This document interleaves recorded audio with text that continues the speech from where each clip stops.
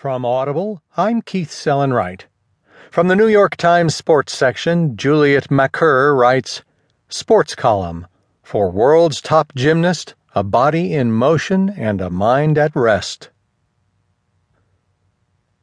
One Monday morning early in this Olympic year, on no particularly important day with nothing particularly important on the schedule, the world's best female gymnast, perhaps the best gymnast